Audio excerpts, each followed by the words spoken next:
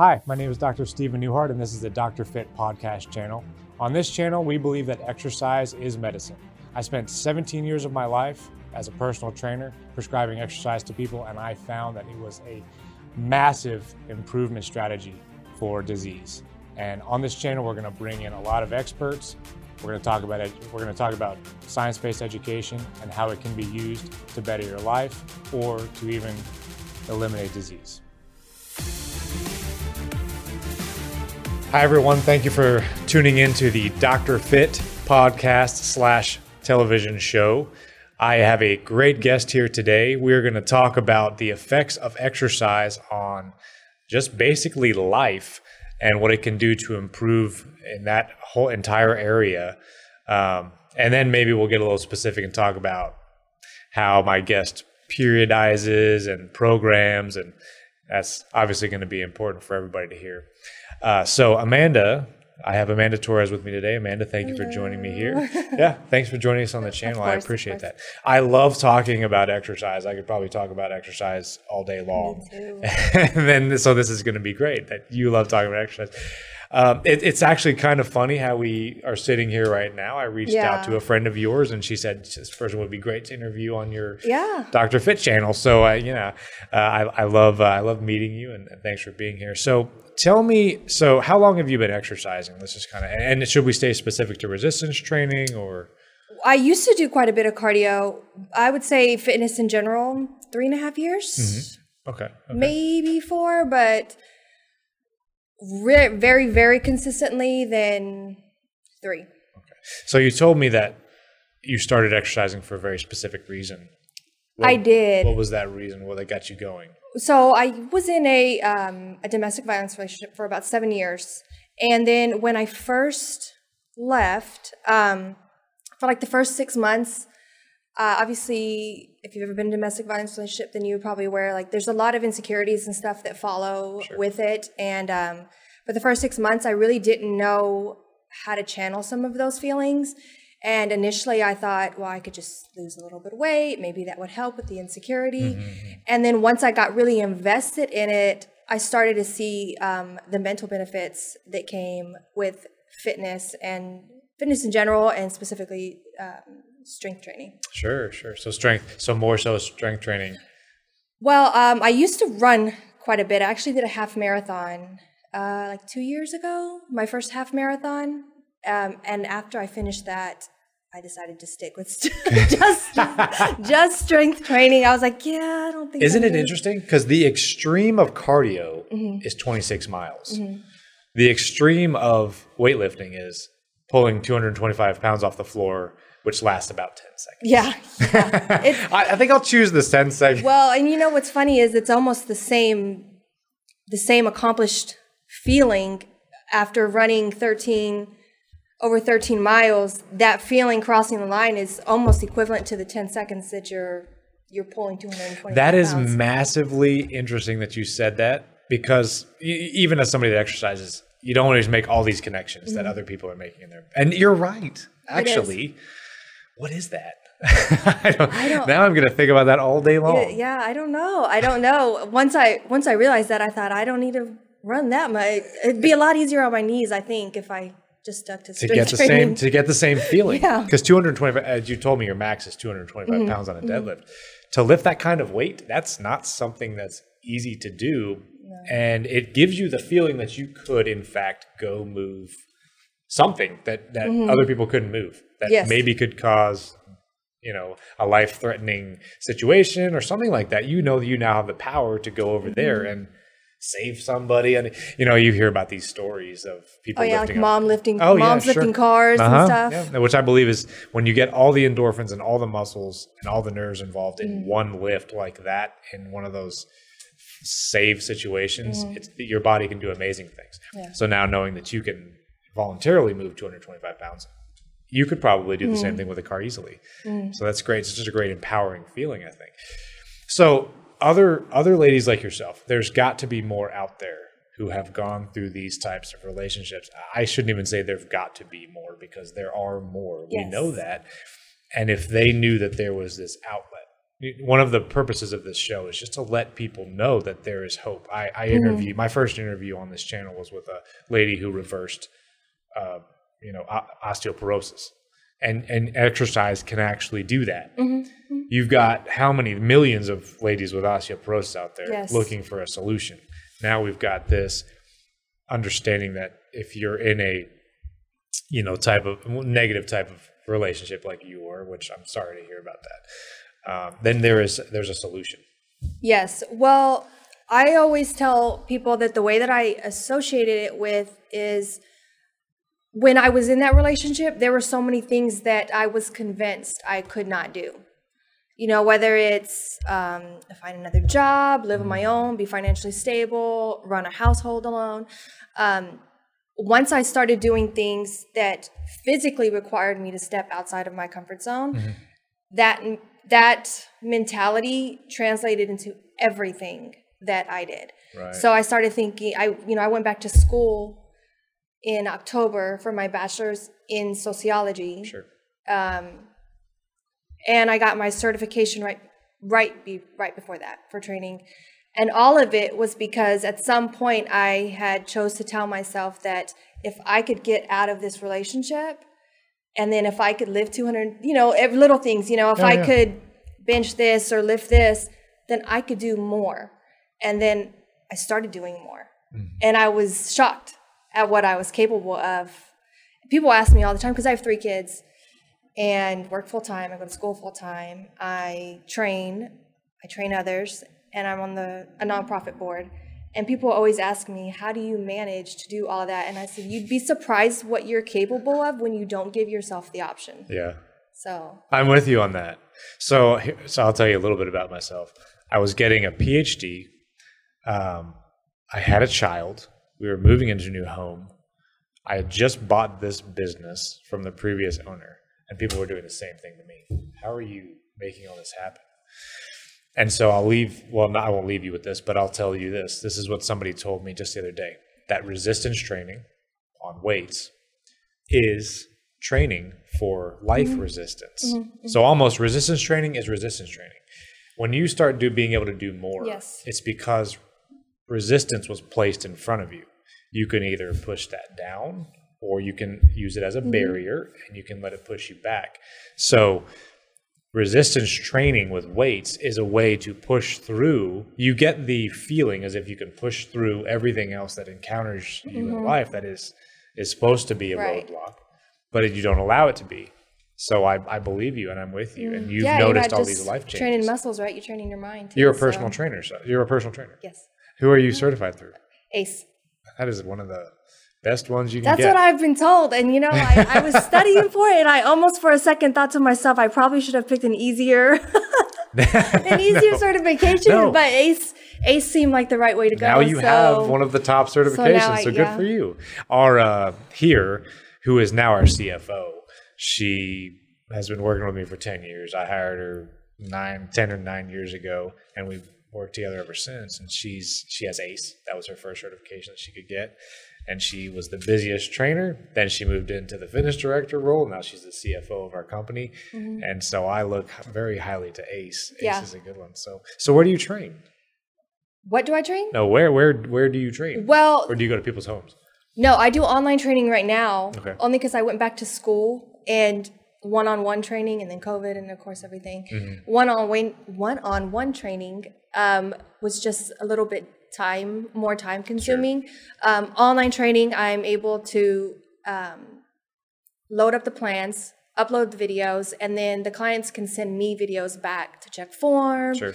We can work on really essentially anything that you can do in person online. It is, it's a big thing now. And then it allows people to work out on whatever schedule works best for them. Sure. At some point, we need to get you in the gym and start giving you some real people. I know you have a nice gym here. Giving you some people to actually correct, because with that high-level certification, I don't know if you're doing it justice. Even prior to getting my certification, I trained close friends and family.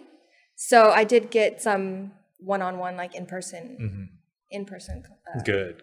clients. I am still a big fan of it. I think that the full product that a trainer has to deliver is done in person because of the energy shared. I'll tell you what, I'll leave accounting, okay, and then I'll just come work over here for you guys. As long as you like the facility. I mean, you've got a great certification, you've got experience, so that's typically what we look for.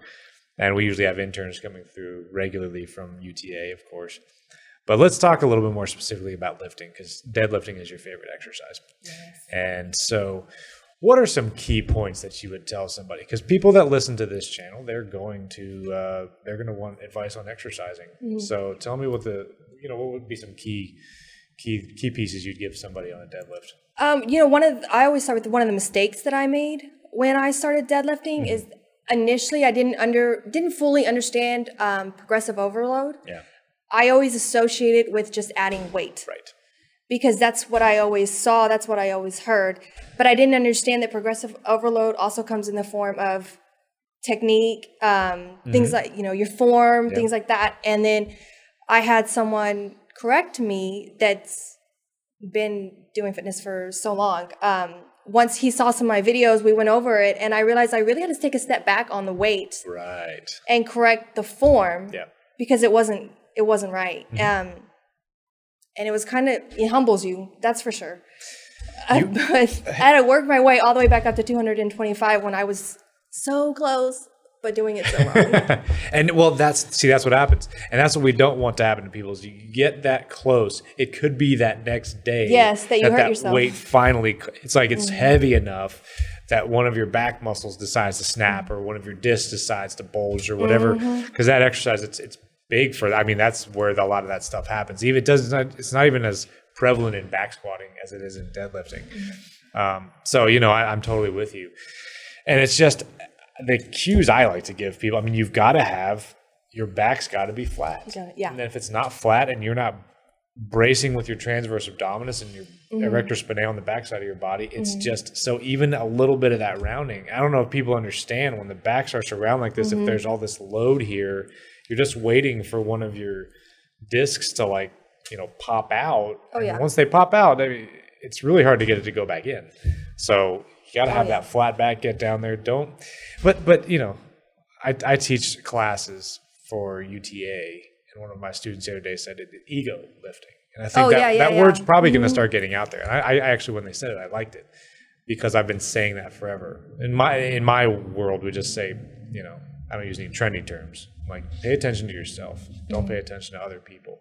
That is the exact, definition of that word. Is don't lift based on what other people are doing.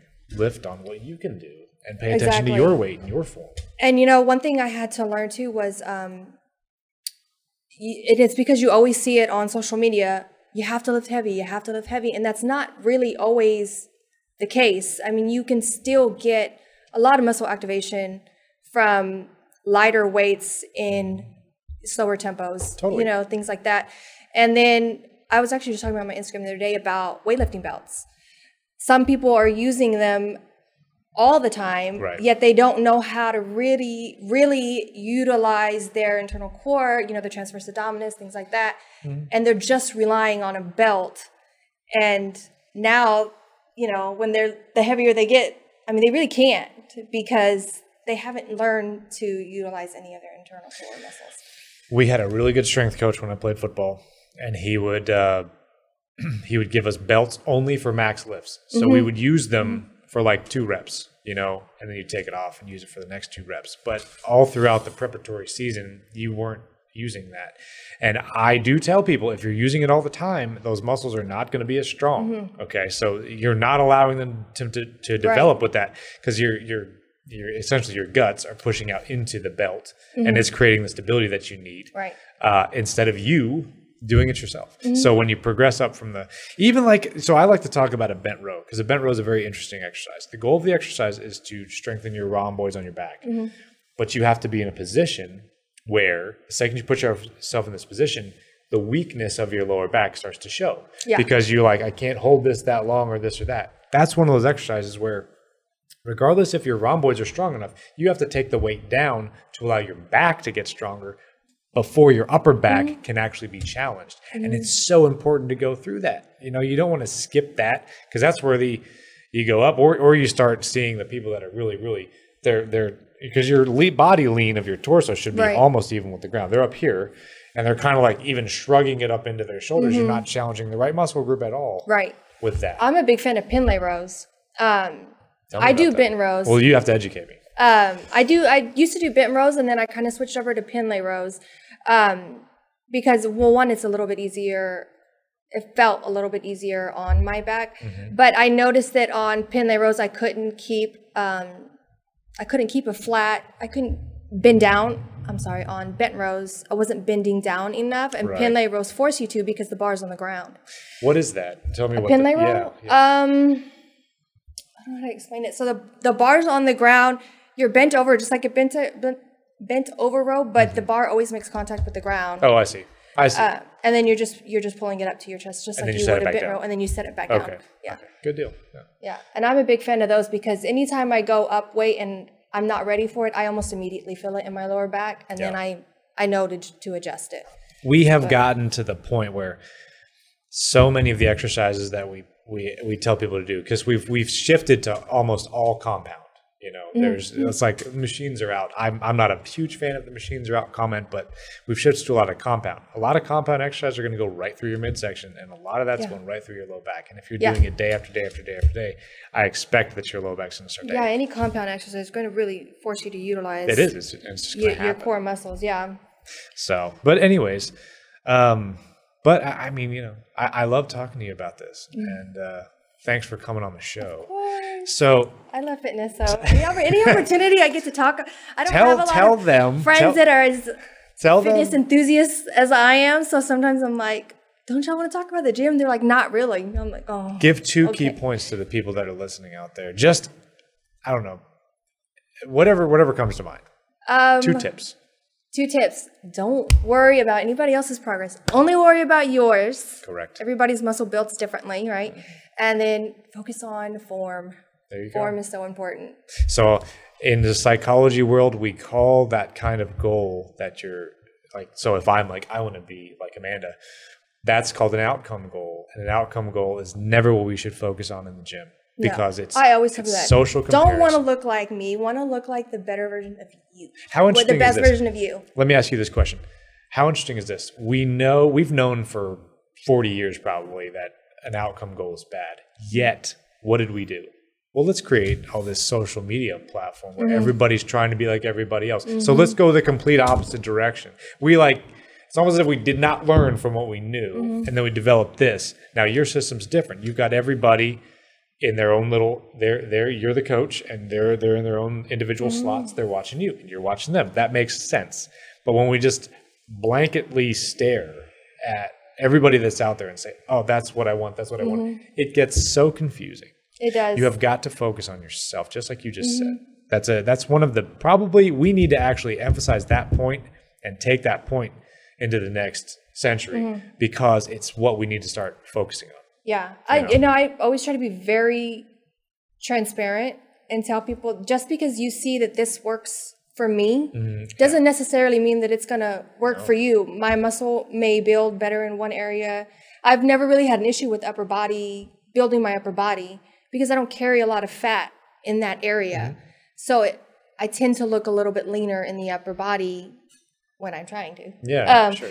But for somebody else, that might not be the case. You know, body fat composition is very different for everybody else, and muscle growth is very different for everybody. It is. So it's really more important about figuring out what works best for you and really capitalizing on that. I think that's the moral of this this talk right now is focus on you, and thank you for all the input and everything on your background. That's very amazing, and I hope we inspire some people with your talk today.